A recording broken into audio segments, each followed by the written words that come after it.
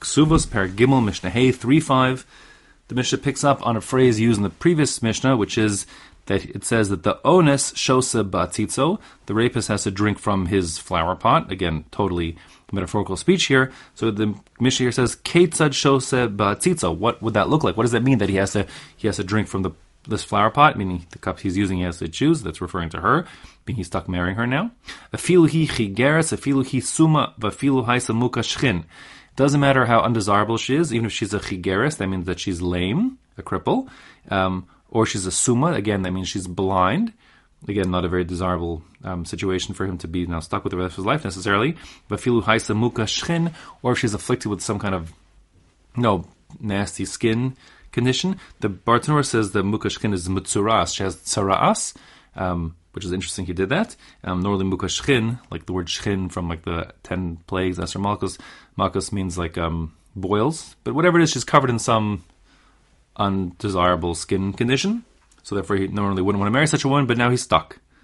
That said, says the Mishnah, he'd have to marry her, but if there's a reason why he couldn't marry her, then he wouldn't marry her. Or if he couldn't stay married to her, then he would have to get divorced from her.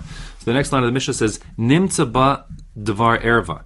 Now, devar erva, translated something like unseemly thing, a lewd thing, is referring to her having an affair.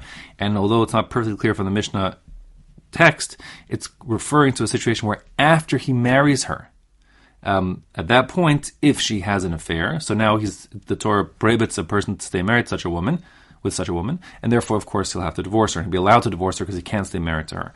What the Mishnah does not mean, although one could definitely misunderstand it to be saying this, is that if she has some kind of checkered past, he